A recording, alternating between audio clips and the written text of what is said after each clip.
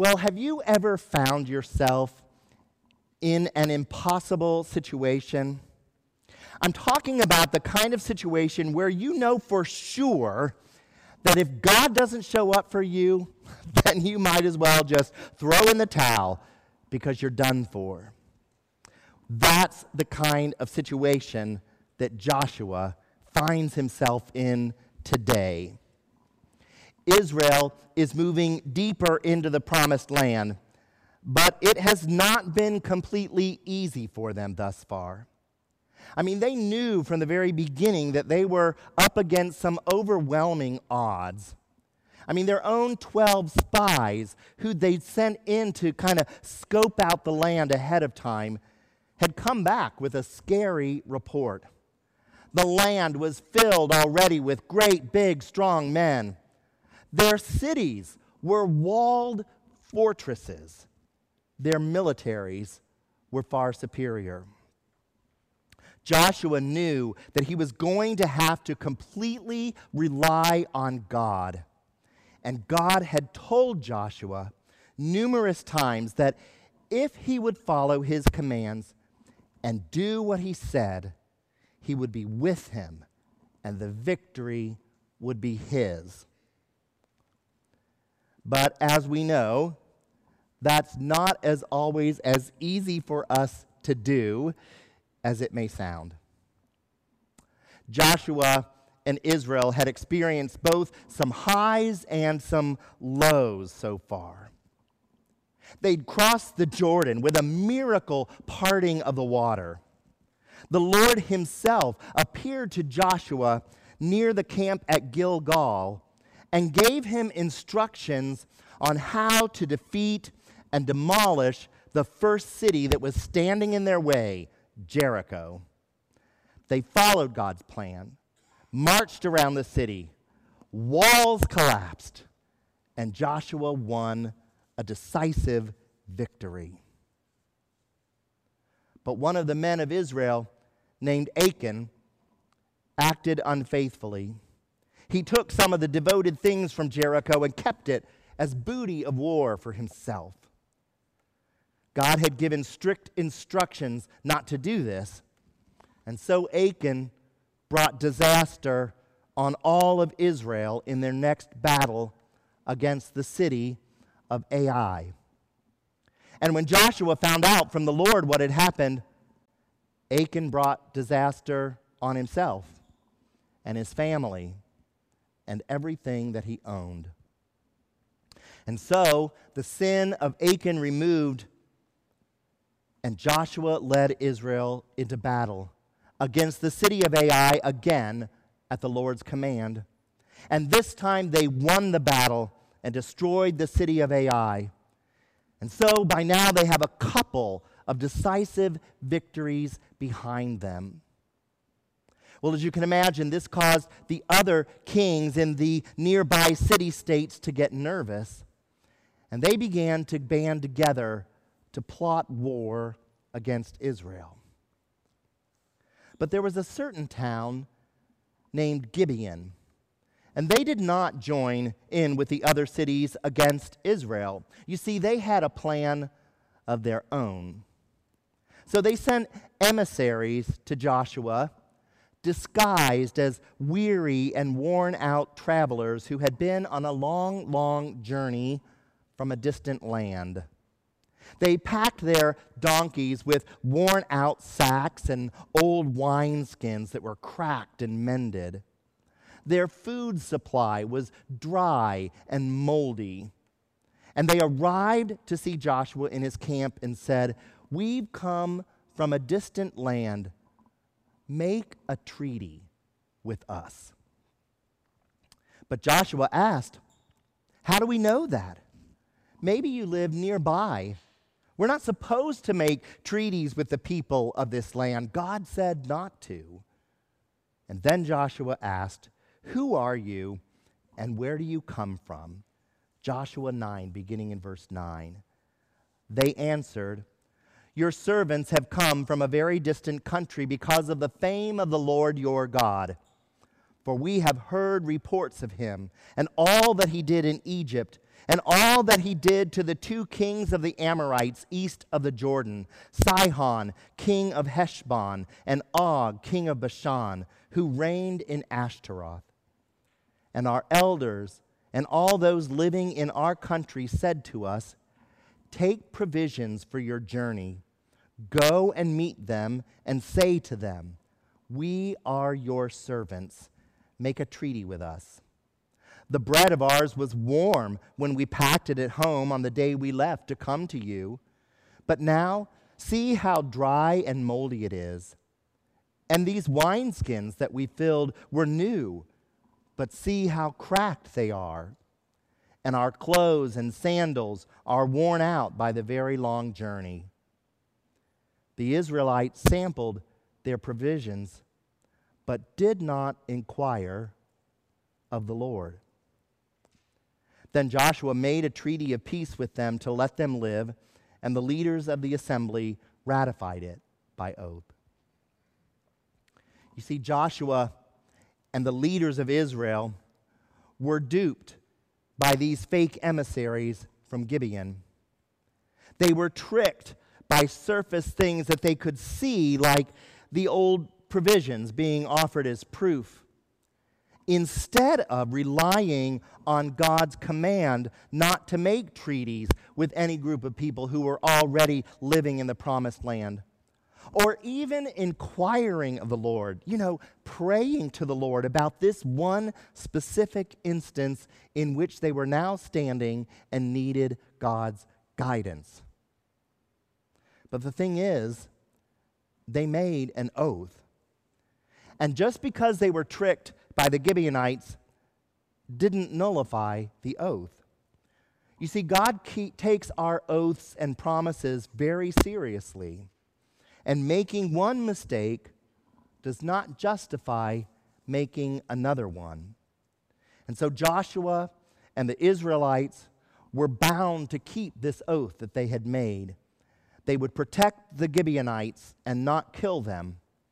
But as punishment, the Gibeonites would forever be the Israelites' slaves, performing the work of woodcutters and water carriers for them. And so by now, the Israelites, under God's direction and led by Joshua, have moved in a pattern that kind of formed an arc that was a few miles north of Jerusalem, from Gilgal to Jericho to Ai and now Gibeon. The king of Jerusalem, Adoni-Zedek, he's in a panic. His city's security is being threatened. He can see the handwriting on the wall. And so Adoni-Zedek reaches out to the other Amorite kings, and they decide together to attack Gibeon to punish them for making a peace treaty with Israel. Joshua 10, verse 5. Then the 5 kings of the Amorites, the kings of Jerusalem, Hebron, Jarmuth, Lachish, and Eglon, joined forces. They moved up with all their troops and took up positions against Gibeon and attacked it. The Gibeonites then sent word to Joshua in the camp at Gilgal, "Do not abandon your servants. Come up to us quickly and save us. Help us, because all the Amorite kings from the hill country have joined forces against us." Well, the fact that all 5 kings had banded together was actually a benefit to Joshua, because now, instead of waging war against one individual city after another individual city, Joshua had the chance to break through and capture all 5 cities at once. He sees the advantage of this military strategy, and he capitalizes on it. He also shows great integrity for keeping the oath that he had made with Gibeon. I mean, he could have still been angry and unforgiving of the Gibeonites for tricking him into making that treaty. He could have dragged his feet in helping them. He could have just sat back and watched the Canaanites fight among themselves. But instead, he followed through on the promise he'd made, and quickly set about to help Gibeon. Verse 7. So Joshua marched up from Gilgal with his entire army, including all the best fighting men. The Lord said to Joshua, "Do not be afraid. I have given them into your hand. Not one of them will be able to withstand you." After an all-night march from Gilgal, Joshua took them by surprise. The Lord threw them into confusion before Israel. So Joshua and the Israelites defeated them completely at Gibeon. Israel pursued them along the road going up to Beth Horon and cut them down all the way to Azekah and Makkedah. As they fled before Israel on the road down from Beth Horon to Azekah, the Lord hurled large hailstones down on them, and more of them died from the hail than were killed by the swords of the Israelites. Gathering his army of men together, Joshua marches the 25 miles from Gilgal to Gibeon under the cover of darkness. And this march is not an easy march. There is an ascent of 4,000 feet up steep and difficult terrain from Gilgal to Gibeon.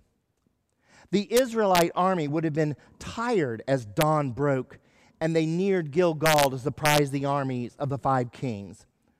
Joshua could not have won the victory if the Lord had not been on his side.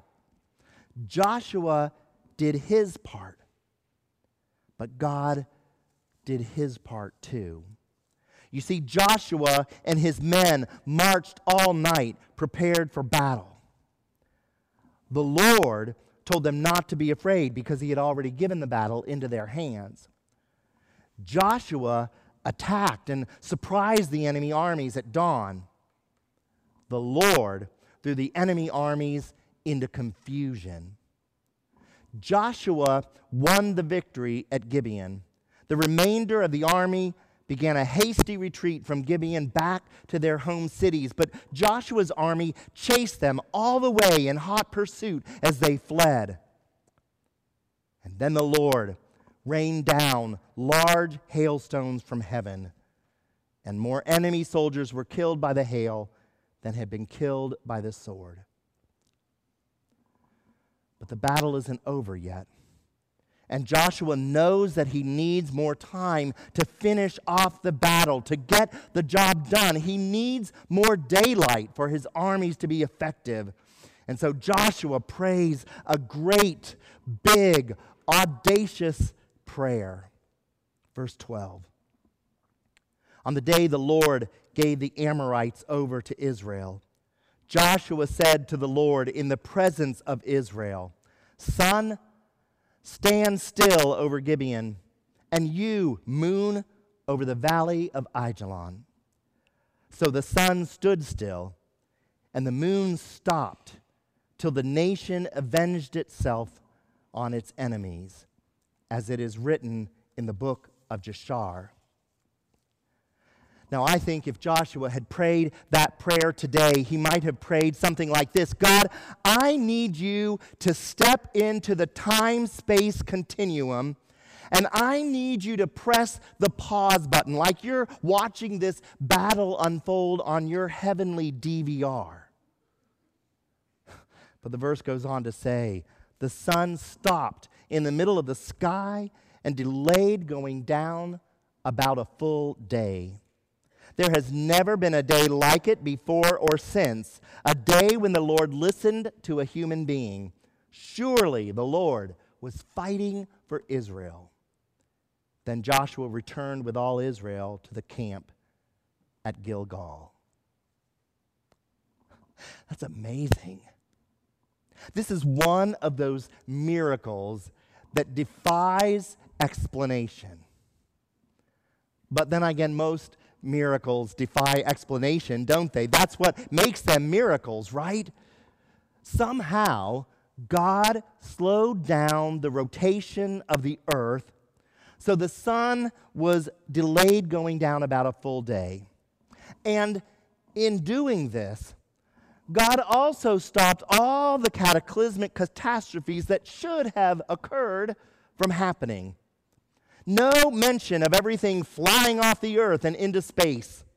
No mention of horrible tidal waves wiping out everything because the moon was stopped in its tracks.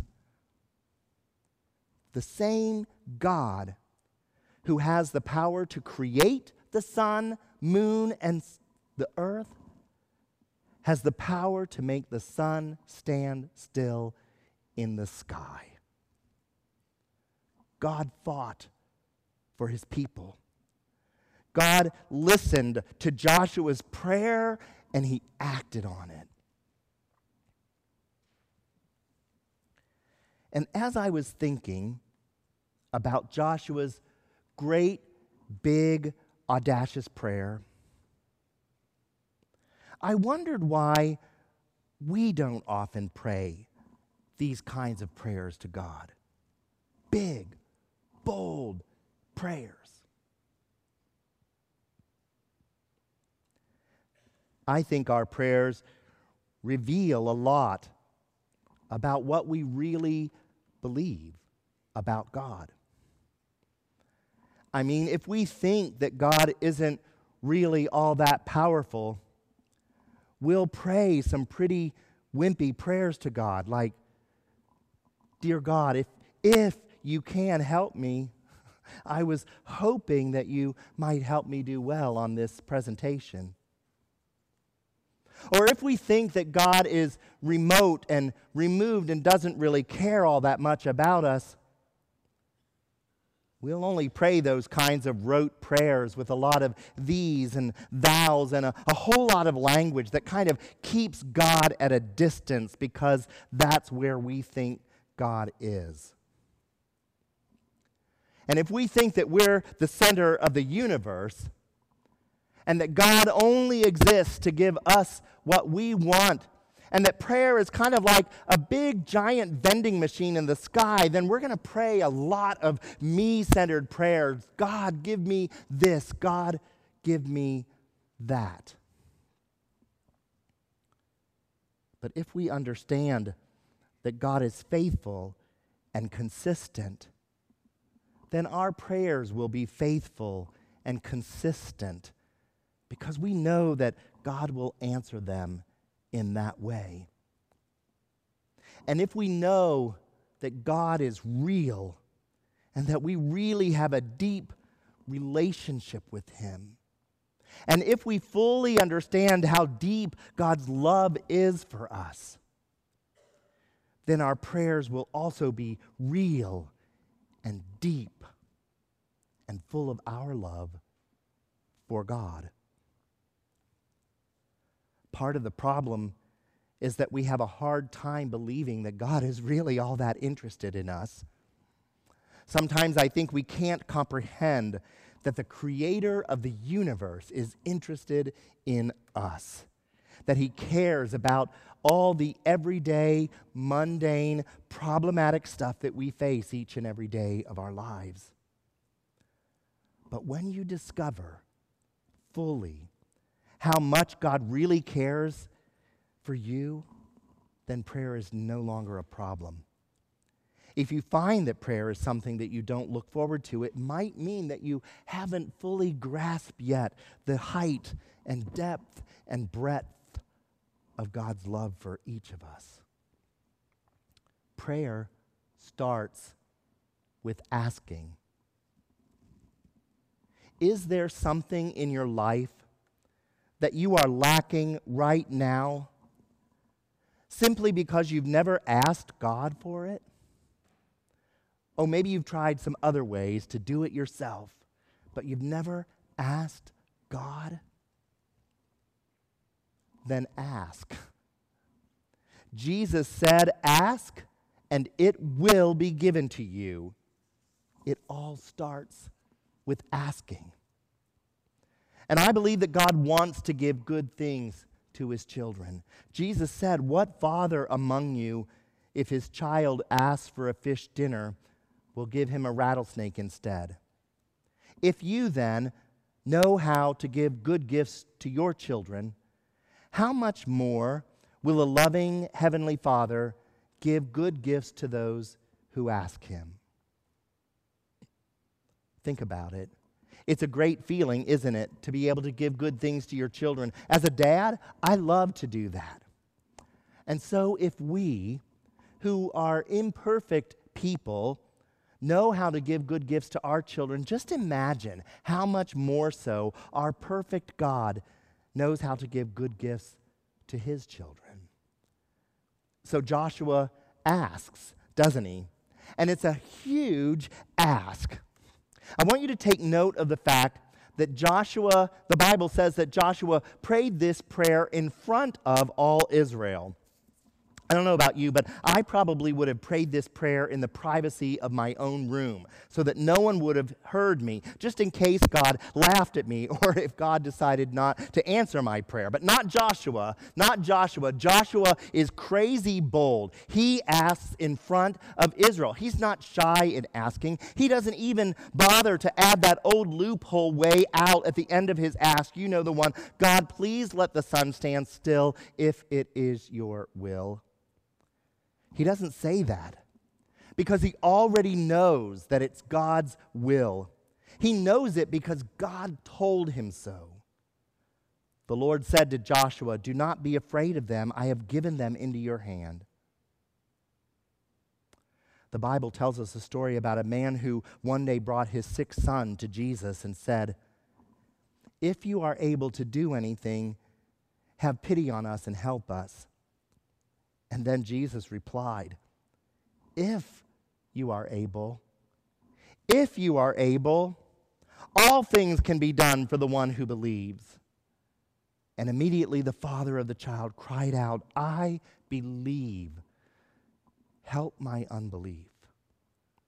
And Jesus healed the man's son. Faith is the belief in the power of God to work miracles. But it's more than believing God can do it or that God might do it. It's believing that God will do it. And it's not based on how good you are or how often you come to church or anything else, but it's based on your faith. When you know that something is part of God's plan, pray bold prayers. God likes the prayer of radical trust that believes He will do the impossible.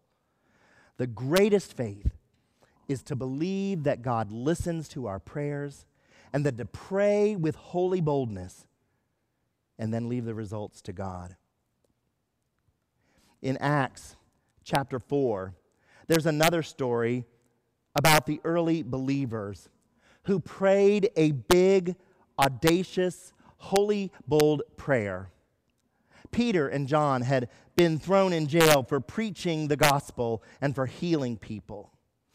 But the authorities couldn't hold them forever, and so they tell them specifically to stop preaching and teaching in Jesus' name.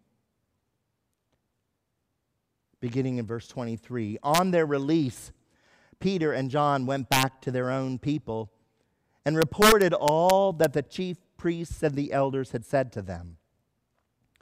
When they heard this, they raised their voices together in prayer to God. Sovereign Lord, they said, you made the heavens and the earth and the sea and everything in them. You spoke by the Holy Spirit through the mouth of your servant, our father David. Why do the nations rage and the peoples plot in vain?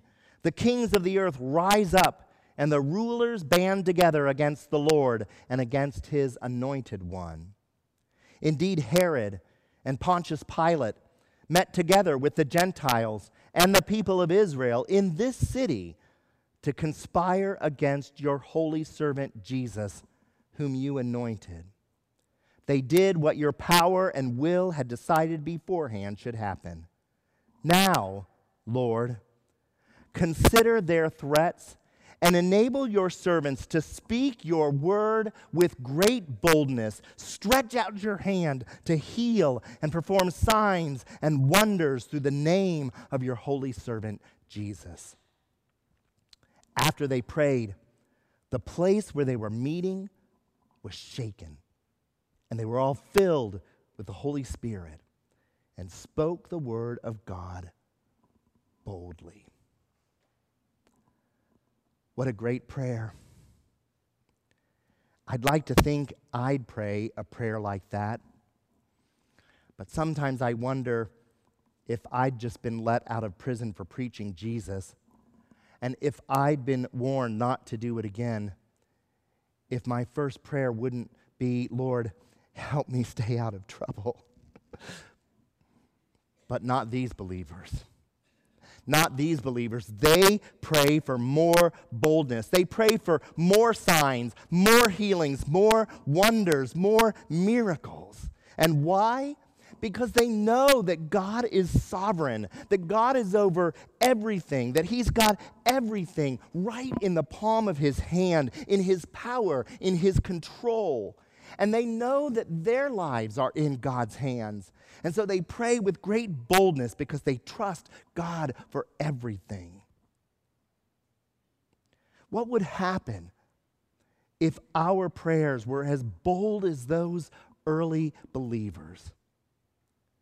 What would happen if our prayers were as bold as Joshua's? Whatever it is that you most need to pray about today, pray with boldness to the Lord of heaven and earth. For God is sovereign over everything, including every single one of our needs. And so we can pray with boldness. He is listening. He wants to hear from you. And he is ready to answer. Let us pray. God, we come before you today with holy boldness, not because of who we are, but because of who you are, the sovereign Lord, the creator of heaven and earth. Lord, we lay our greatest need before you, whether for ourselves or someone we love or for the needs of the world that you love so much. And we ask and pray with holy boldness that you would do what only you can do and move heaven and earth, even if it means them standing still, to answer the prayers of your people. God, be glorified in the prayers of your servants. We pray in Jesus' name. Amen.